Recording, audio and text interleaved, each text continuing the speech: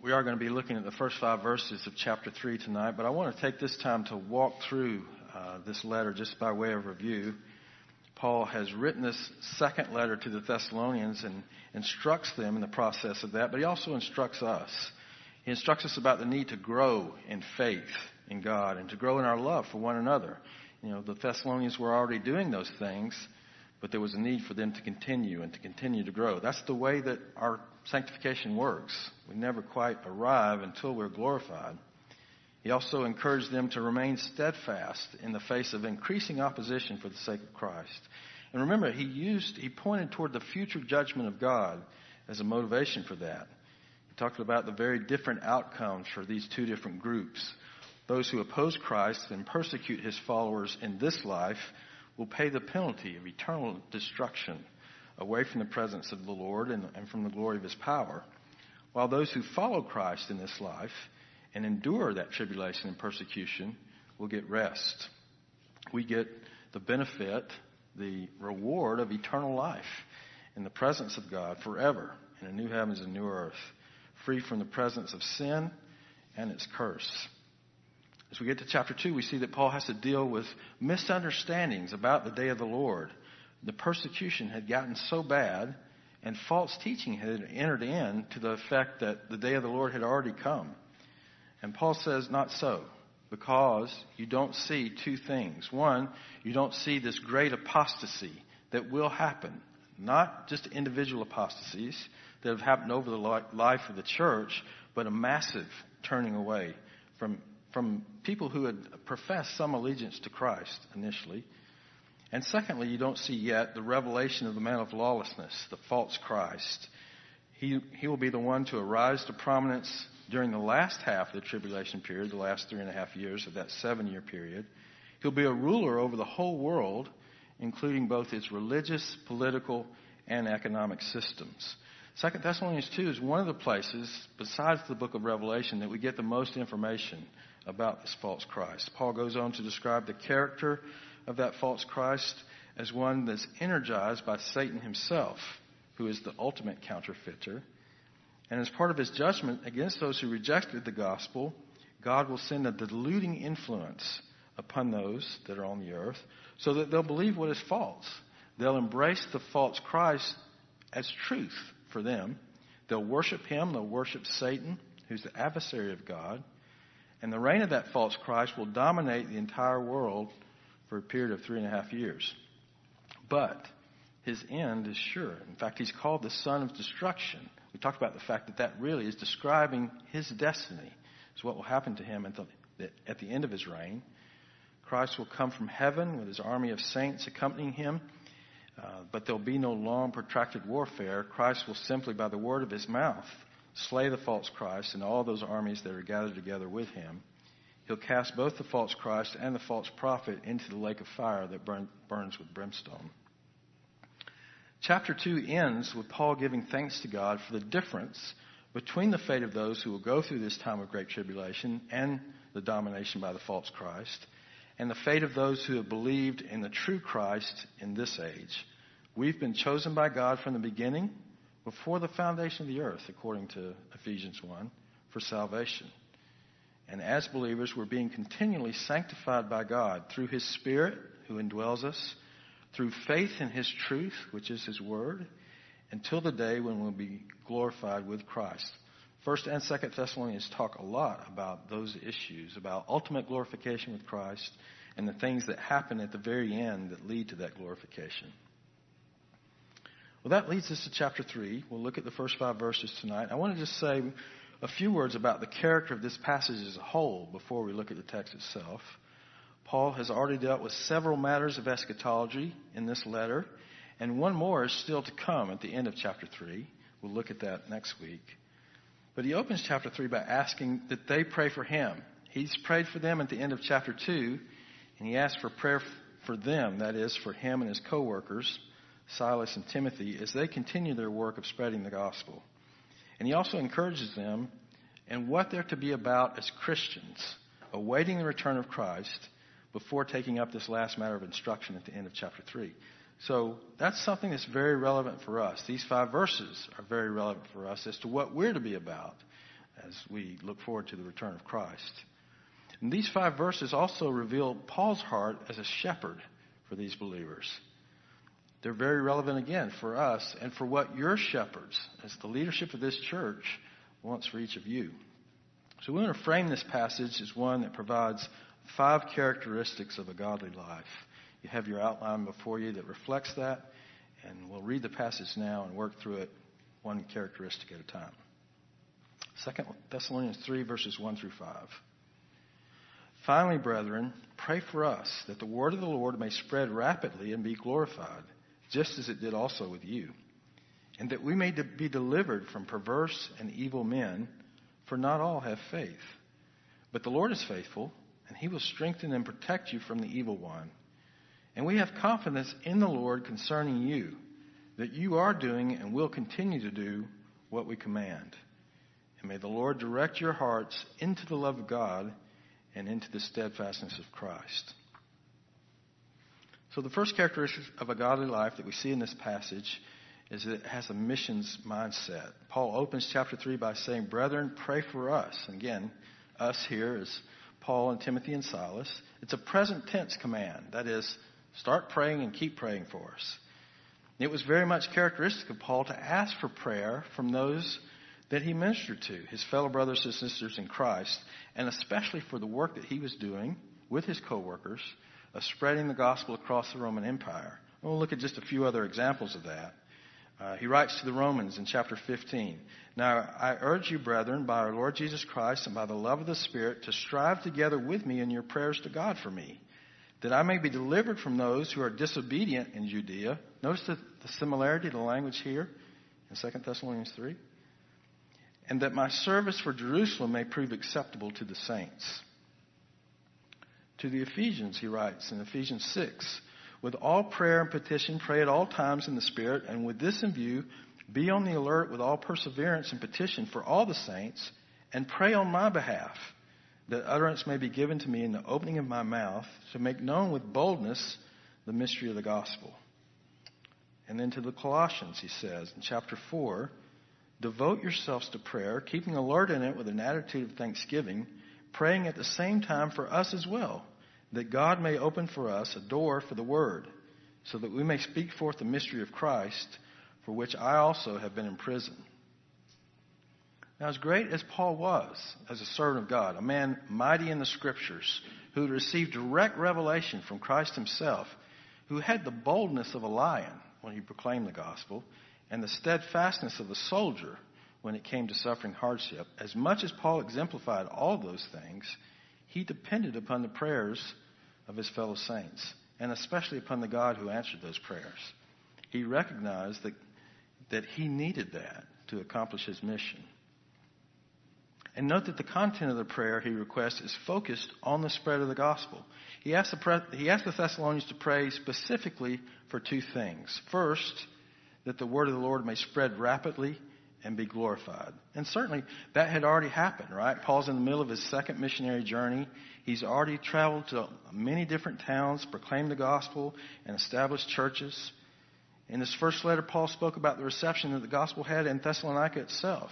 He says in chapter 1, verses 8 and 9, the word of the Lord has sounded forth from you, not only in Macedonia and Achaia, but also in every place your faith toward God has gone forth, so that we have no need to say anything.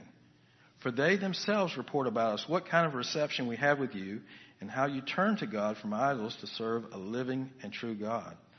So despite the fact that the gospel is spread already, Paul recognizes there's still a long way to go. There's still many places that need to be evangelized, and many places where churches need to be planted.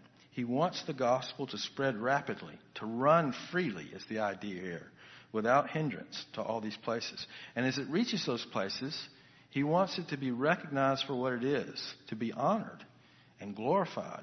The fact that it is the means of reconciliation with the living God and the means of victory over death and eternal life with Christ.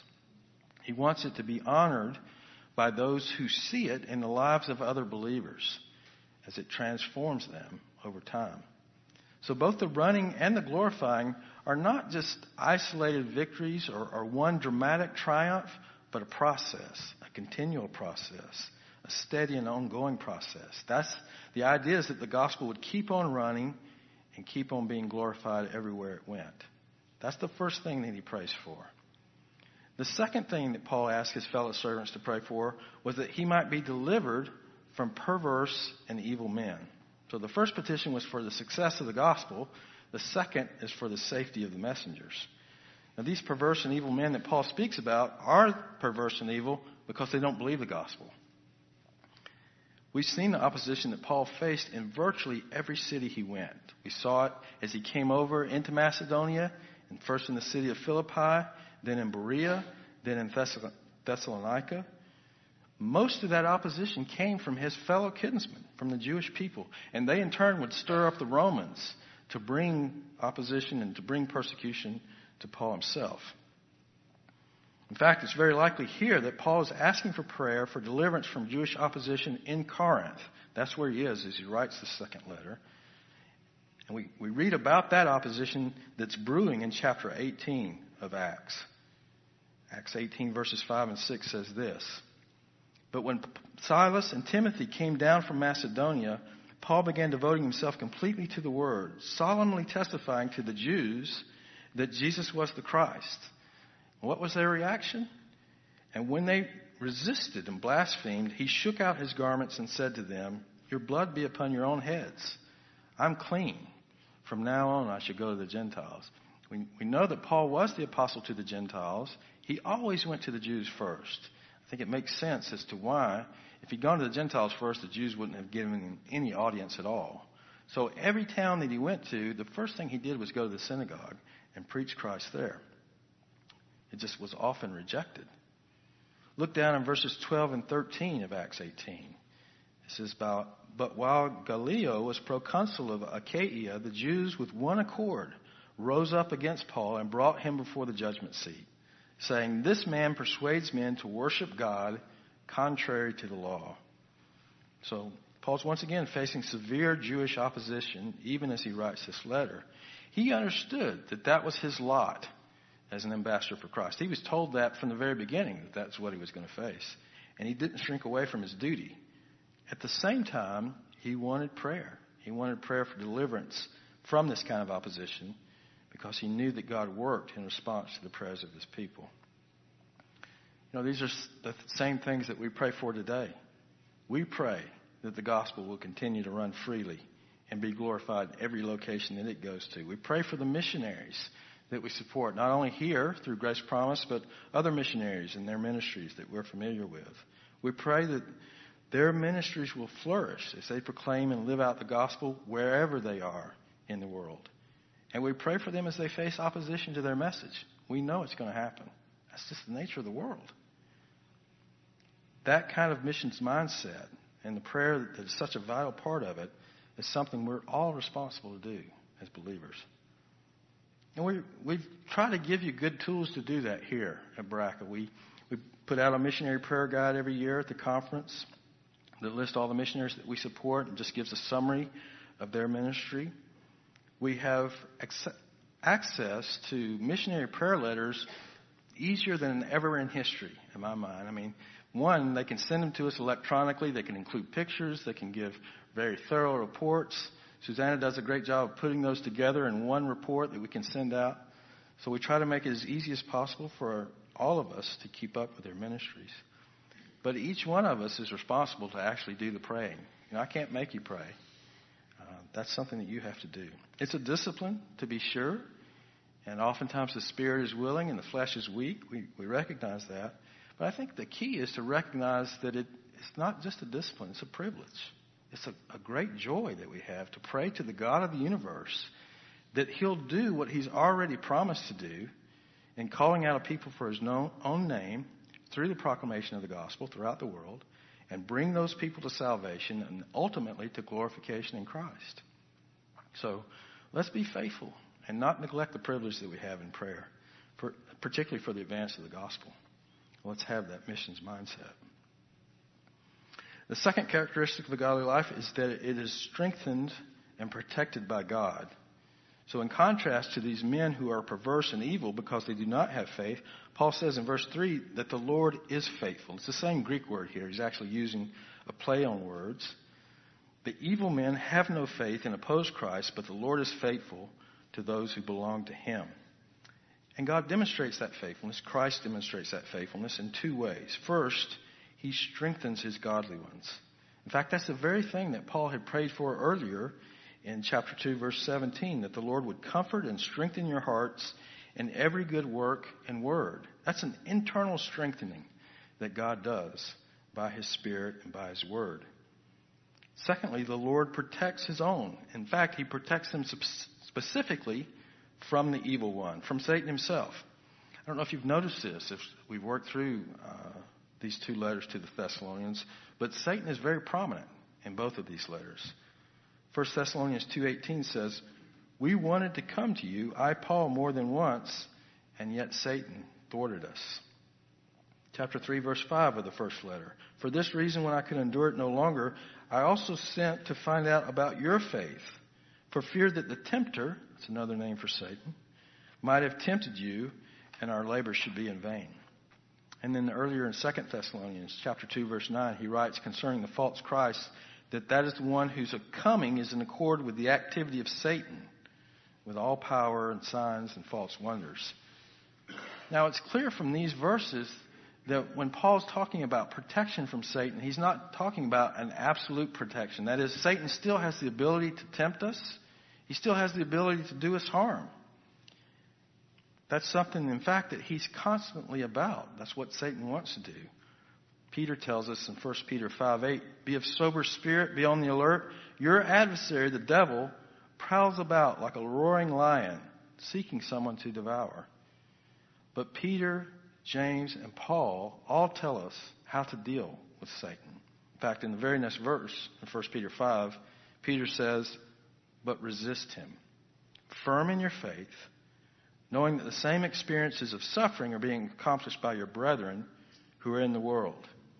James says, "Resist the devil, and he will flee from you."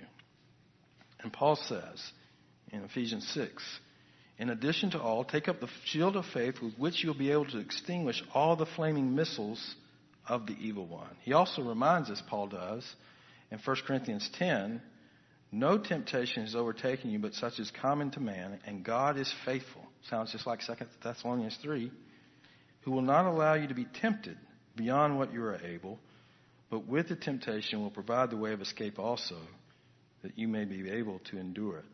So, like so many other aspects of the Christian life, God has a part and we have a part. God does watch over and protect us from the evil one in the midst of his attacks, not allowing us to be tempted above what we're able and providing a way of escape. But we're also responsible to resist the devil, particularly through the shield of faith, that is, taking God at his word, believing in his promises, obeying, acting accordingly, and the sword of the Spirit. That's the armor that was talked about in Ephesians 6, which is the very word of God. And you think about it, that's exactly what Jesus did when he was tempted in the wilderness. He quoted Scripture at Satan. He resisted Satan, and Satan eventually fled. The third characteristic of a godly life is that it is obedient. Paul says in verse 4, "We have confidence in the Lord concerning you that you are doing and will continue to do what we command." Now note that the confidence is first in the Lord himself. Now he's commending the Thessalonians and they've done well, but his real confidence is first and foremost in God, because he knows God indwells each one of these believers and he knows he's the one ultimately is going to work out obedience in their life. So that confidence is in the Lord and concerning the Thessalonians. He knows that the Lord will continue to sanctify these believers and to grow them in obedience. At the same time, he recognizes that the Thessalonians have already obeyed his earlier instruction to them. Their faith had grown. Their love for one another had grown. And they were remaining faithful amidst persecution. So he commends them for that obedience, and he says, keep going. You know, the Christian life is not a sprint. It's not a 100-yard dash. It's a marathon. It's something that you have to keep going, keep pursuing, keep looking at the ultimate prize of glorification and being in the presence of God. obedience in the same direction over time is a hallmark of a godly life. And the emphasis on obedience is all over the New Testament. Jesus himself said in Matthew 7, "Not everyone who says to me, 'Lord, Lord,' will enter the kingdom of heaven, but he who does the will of my Father who is in heaven." He told the 12 in John chapter 14, "If you love me, you will keep my commandments." And then conversely, in chapter 15, he says, "If you keep my commandments, you'll abide in my love." Those two things go hand in hand. It is the means by which we express our love for God, is obedience to him. James says, "Prove yourself doers of the word and not merely hearers who delude themselves." And Paul says, "Do you not know that when you present yourself to someone as slaves for obedience, you're slaves of the one whom you obey, either of sin resulting in death or of obedience resulting in righteousness? But thanks be to God that though you were slaves of sin," he's talking about before you became a believer, "you became obedient from the heart to that form of teaching to which you were committed. And having been freed from sin, you became slaves of righteousness." Paul longed to see ongoing obedience in the lives of those to whom he ministered. He did everything he could to encourage that. And it's the same for us. It's the same for the leaders of this church. We want, more than anything, to see obedience in the lives to whom we minister the Word of God. We want to say with the Apostle John, "I have no greater joy than this, to hear of my children walking in the truth." So if you want to encourage those who oversee you in the faith, the best thing you can do is to live a godly life, to be obedient to the Word of God. That will encourage us more than anything. The fourth characteristic of a godly life is that it is growing in the love of God. Verse 5 begins with another prayer. We've seen Paul turn to prayer. This is a prayer wish for the Thessalonians. "May the Lord direct your hearts into the love of God." And when he says heart here, he's really talking about their total inner being. That's what the word means in Hebrew first, and then the concept carries over into the New Testament. He's talking about everything that's part of the non-material man: mind, will, emotions, all of that.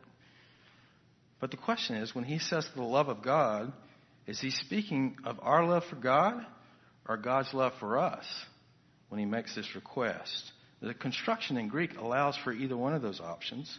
And really, if you look at it, either one makes sense, right? It could be either one. But the better choice, really, is God's love for us.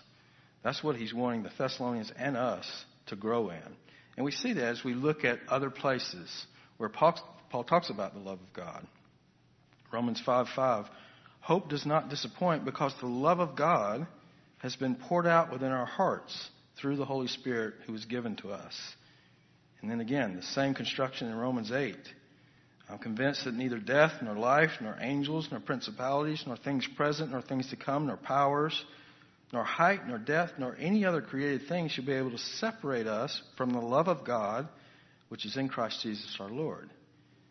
And then the final verse in 2 Corinthians, "The grace of the Lord Jesus Christ and the love of God and the fellowship of the Holy Spirit be with you all."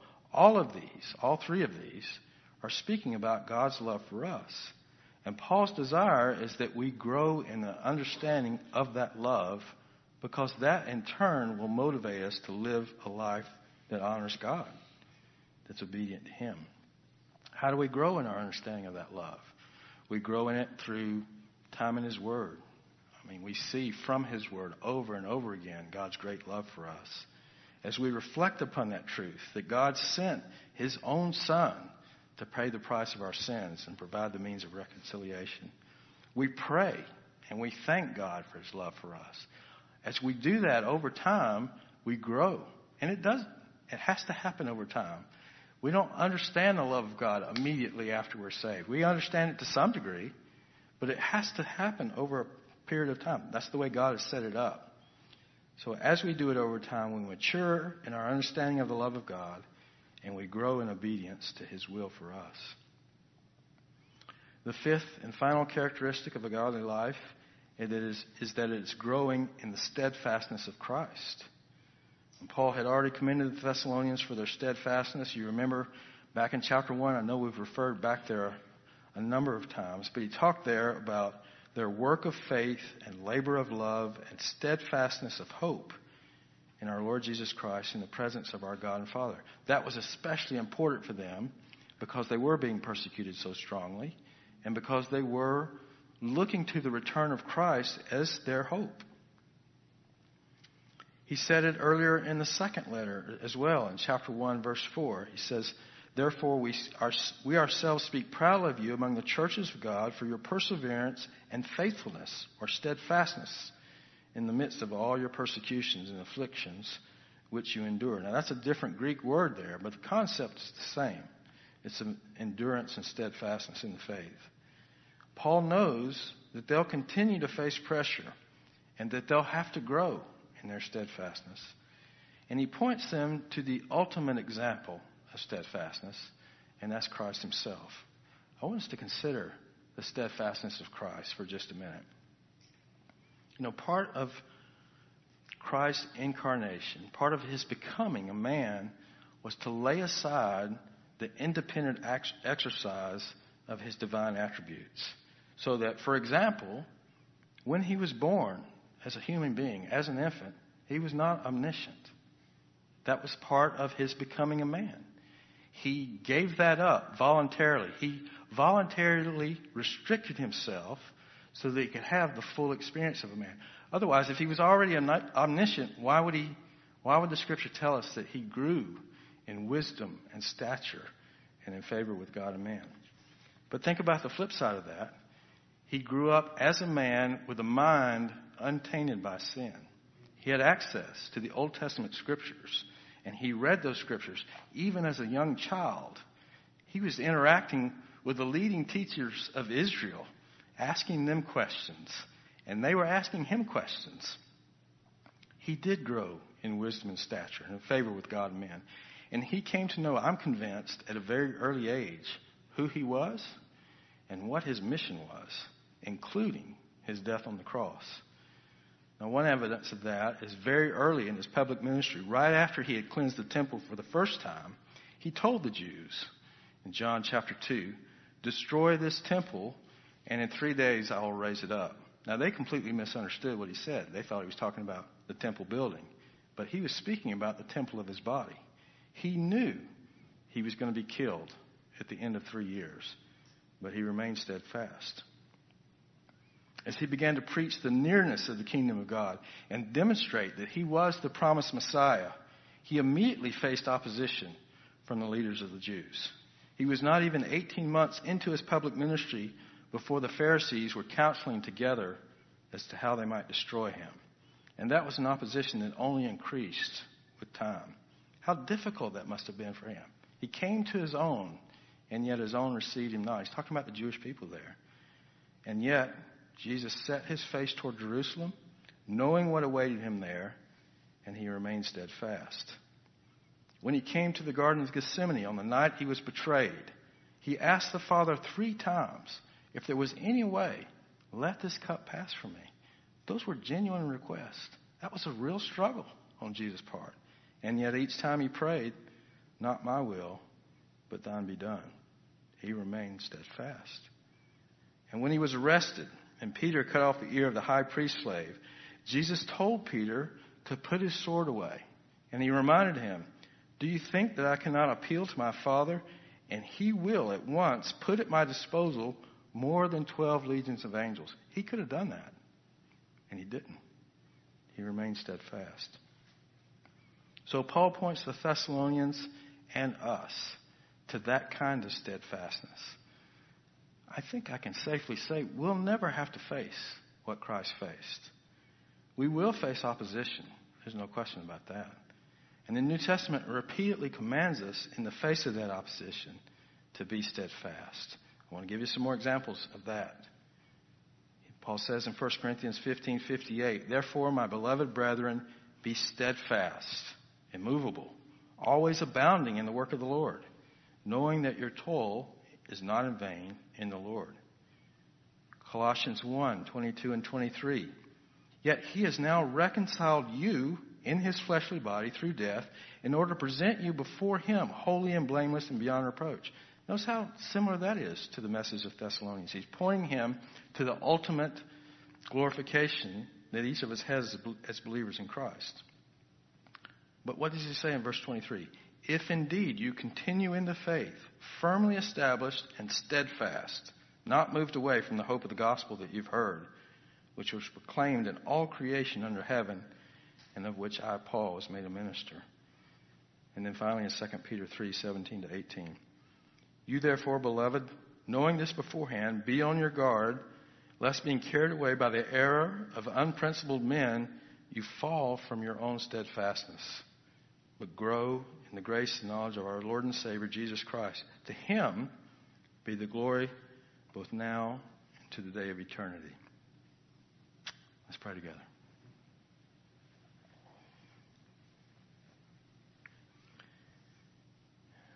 Father, we do thank you for all that you've done on our behalf to reconcile us to yourself through Christ.